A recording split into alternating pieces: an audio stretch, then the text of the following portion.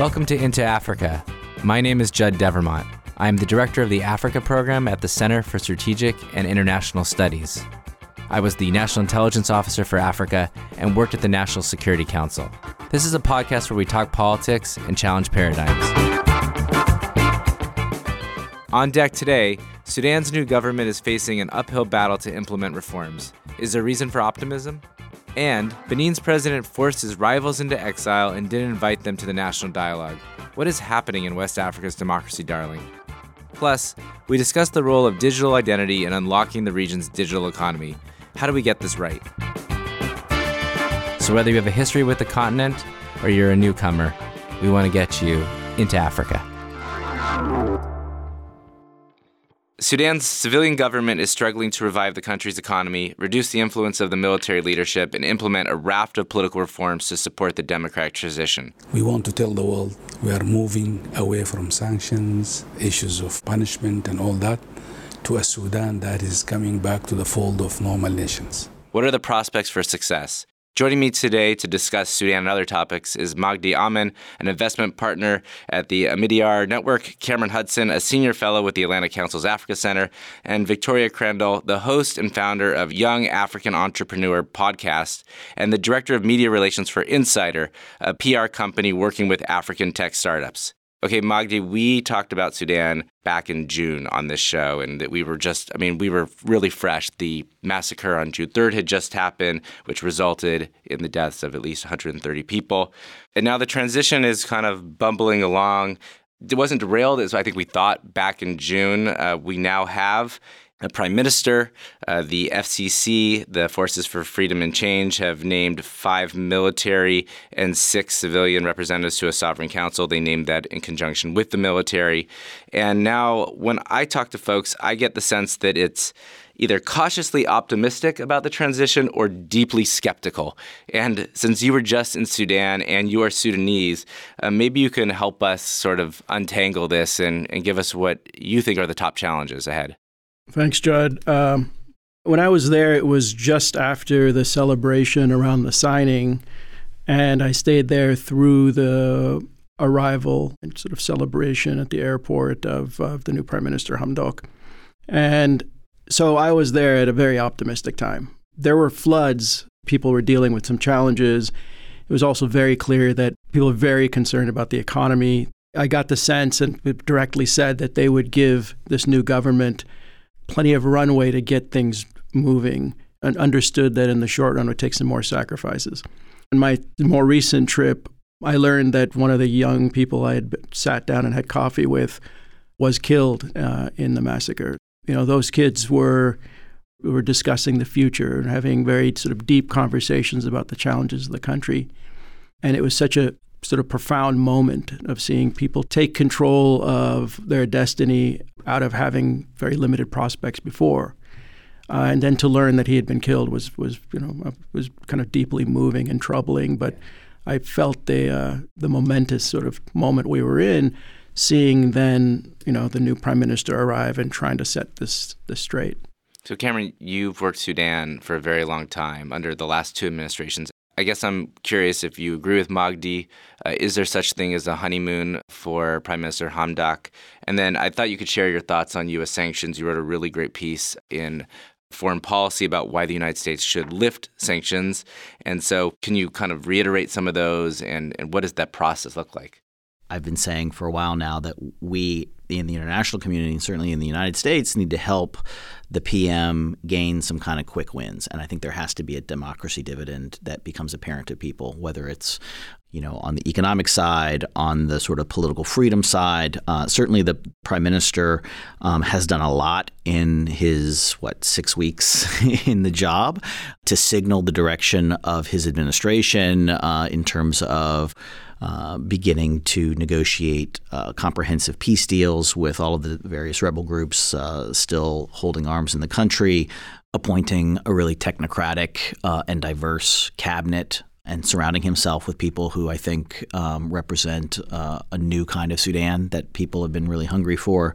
So there's a lot to be really optimistic about. But I think that if we don't start to see, an improvement in the economic situation, if the kind of kitchen table issues that put people in the streets in the first place a year ago, the price of bread we're seeing still, there's rioting and protesting around bread prices, fuel prices, things like that. If people don't start to see those impacts in a positive way, I think the honeymoon will quickly come to an end. And of course, the military is doing its part to show itself as a competing center of power in the country. Magdi mentioned the floods. The military has been very good about responding to floods. I heard that the Janjaweed has started a kind of Uber service inside Sudan right now, where they're ferrying people back and forth to jobs. And the RSF is trying to the former sort of Janjaweed trying to reform themselves to look more statesmanlike and get people to forget this long history of atrocities that they've carried out. Is that a cartoon reimagining of the RSF? Because there's been lots of reports about the RSF in conflict in the countryside. Yeah, I think it's a conflicted situation, right? You look at the RSF and Hemeti trying to respond to the flooding, trying to respond to civil uprising against local government in a place like Red Sea State, where they're looking like they're trying to bring law and order in a positive way to the country and respond when people are in need from a humanitarian perspective. At the same time, you're seeing them fire on crowds in various situations. So, I think from the top, they're trying to reform themselves, reform their image. We've heard famously that Hemeti has hired a PR firm, and clearly he has ambitions beyond his current role on the Supreme Council, and he's thinking long term about his future in the country. I think for selfish reasons, because if he doesn't have a position of power, then he's likely to be held to account for the various crimes that were committed under his command. So I think it's a complicated picture. I'm optimistic. I think the opportunity is now for the U.S. and the international community to step forward and support the reforms. As we always say, empower the moderates. Right. So, but is the lifting of SST the quick win that we're talking about?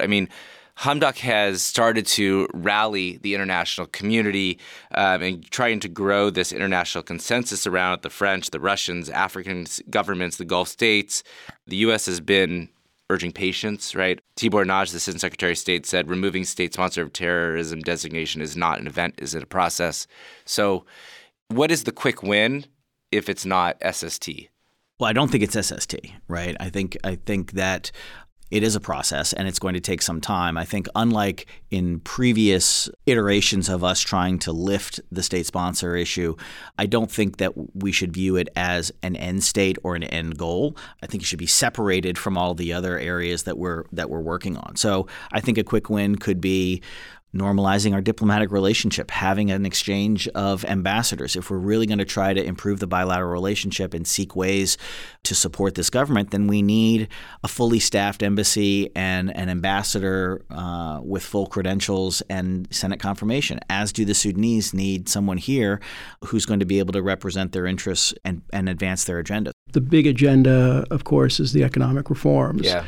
And in order to move forward on the economic reforms, I guess it could be possible to separate these two tracks so long as Treasury has the ability to support, for example, debt relief or a large trust fund in the absence of direct financing or access to IDA. I don't think it can, though. Under SST. It can. It can. It can't vote in support, right, but it doesn't have a veto. Okay. So we can't support those things right now at the World Bank or the IMF, but that doesn't mean that everybody else can't. What other things, Magdi, in your mind, are critical here to get this government on the right foot? The instruments that were used for the last regime aren't appropriate for the current regime.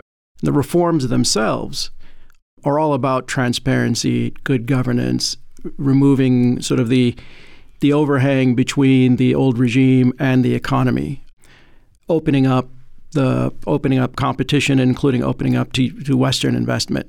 Ultimately, those would require SST. But in the short run, there's a lot of leverage and a lot of engagement that can be had through these economic processes.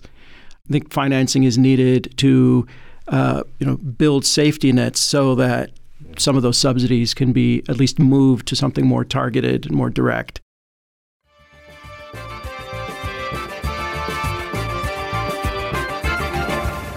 I want to move to Benin. Now, sometimes on this podcast, we tackle the really big issues like Sudan and lots of times on Nigeria. But the secret is that this is also my opportunity to talk about the small country. So we're going to talk about Benin because Benin has been this democracy darling for a very long time. It has a very small population of 10 million, but it's got this symbolic importance because it was one of the first countries to transition to multi-party democracy in the 1990s. And they've had a number of transitions from incumbents to challengers. The president, Patrice Talon, who was a businessman, has been just on a tear. Benin's President Patrice Talon has announced plans to reform the West African country's governmental institutions. He's prosecuted one of his opponents in absentia for drug trafficking. Then he deployed troops to surround his immediate predecessor and longtime rival, Yayi Boni. He supported legislation that's made it impossible for the opposition to contest the elections. And then this month, he held this national dialogue where there were some proposals to roll back some of these restrictions, but who was invited? Well, not his rivals. Pretty much the only people who showed up at the national dialogue were the parties aligned to him. Now, Victoria, I'm going to put you on the spot. I don't know how much you follow Benin, but you in proximity are closer to anyone else since you live in Lagos. Are you hearing about these issues? Have you been thinking about this? This is also coming at a time where Nigeria has had really unproductive policies towards Benin, closing the border. It's a different topic for a different time, but I wanted to bring you in the conversation. No, it's not really registering in Nigeria, or at least in the circles in which I move. And honestly, I just don't think Benin even registers on the radar of most Nigerians, really, unless they're trying to bring goods in and out of the country, whether that's legal or illegally. And I think the closure of the land border is a much more pertinent issue to Nigerians. And generally, I think the indifference to Benin's politics speaks to really the lopsided relationship between the two countries. Nigeria is the region's giant, politically and economically, and it just really looks inwardly, doesn't really look to its neighbors. And I think that can lead to resentment of Nigeria amongst political elites. And perhaps that has helped contribute to a worsening relations between Talon and Buhari. I know I'm going to regret saying this, but sometimes I think of Nigeria as the Americans of Africa, throwing their weight around, not really thinking about sort of the consequences for their neighbors. But Benin is, again, just to reiterate, is a really important country that we, the United States, have invested a lot in. First of all, I think it's really important to spend some time on why Benin has hit this sort of democratic wall and backsliding, because it has implications for our investments that we've done over the years into democracy and governance, and also what does it tell us about the strength of political parties in other countries. But Cameron, you've actually spent some time with former President Yayi Boni. Yeah, just having this conversation makes me reflect, when I was in the Bush administration, there were sort of two countries that we were holding up, sort of smaller countries as, sort of strong democracies that we'd put in kind of that column. One was Benin and one was Mali. Right, Mali, we went to Timbuktu for the Community of Democracies meeting, which they hosted, and we sent a large delegation, high-level delegation. And as you mentioned, President Yayi had an Oval Office meeting with President Bush, and President Bush stopped in Benin on his way to the continent on his second trip in the second term.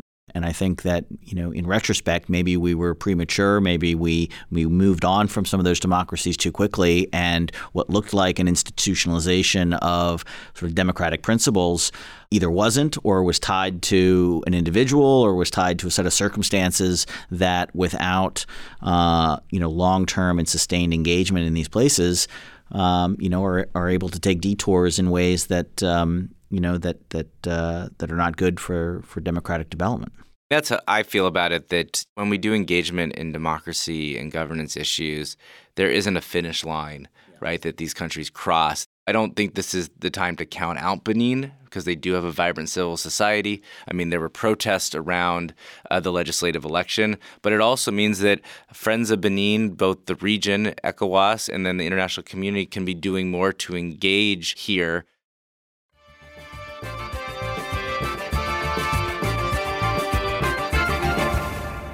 Okay, we're going to move to the main topic today, which is about digital identity.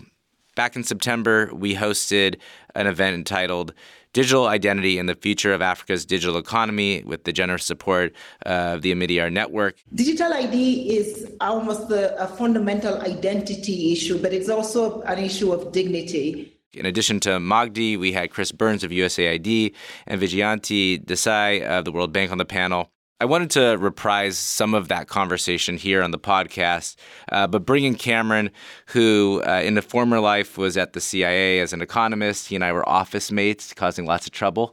And then also Victoria, who's has a fantastic podcast where she interviews entrepreneurs that were involved in fintech and blockchain, big data, and other sectors. So Magdi, please start us off. The Omidyar Network has championed this issue, especially in sub-Saharan Africa. What is digital identity and why is it important? I think a couple of key points we were making. First of all, there's a global pool of about 1 billion people who don't have any form of documentation. Civil registries, birth registration is quite low in many countries. And if you don't have any form of documentation, you lack access to services, you lack access to health or education. Often transfer systems depend on identity. Digital identity is a way of sort of leapfrogging, building on, in many cases, building on sort of those civil registration systems, but in many cases doing very rapid enrollment of people technologically that allows them to have such access. But like all technologies, there are both benefits as well as potential harms that arise from them.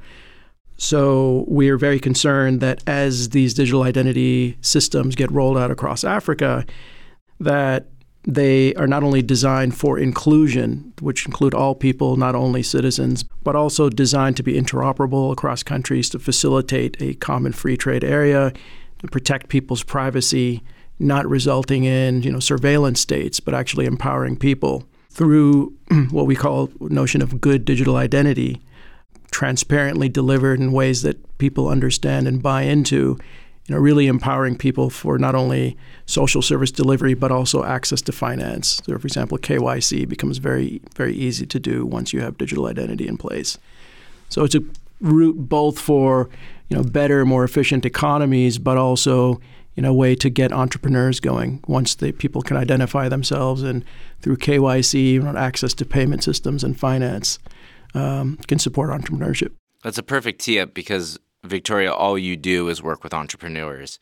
Your podcast, again, which I really like, breaks down how you start and grow a business in Africa.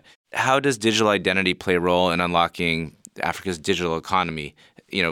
In your interviews and your engagements, what have you learned about both the obstacles that a lack of digital identity that is interoperable and follows standards, what does that mean? And have you seen sort of the opportunities that come with greater adoption of this measure? Digital identity is the very foundation of a digital economy in Africa. And startup founders, they simply have no users if those users don't exist digitally. So that's the infrastructure, right? That's step one, is that founders, unless you're going to solve that very big sticky problem, they're going to target a user base that already has a digital identity. And just to give a very kind of simple example, but I recently moved to Lagos 3 months ago, and I had to find a way to transfer dollars to Naira. And I could use an Aboki, so like the informal system, someone typically in the diaspora who has an account in the US and in Nigeria, and we just do a swap. And for an informal system that's quite organized, you can find rates online. But I wanted to see what options there were, what type of apps were out there, and what type of rates I would get. And luckily, there's some really fantastic payments and remittance systems out there. And I downloaded 2 apps, and the first thing I had to do before I could connect my American bank account was, of course, authenticate my identity, which I can easily do. So again, as Magdi was saying, is that startups have to provide identity of their users because they have to adhere to regulatory requirements, KYC, and also to prevent fraud. So digital identity is really paramount. It underpins everything.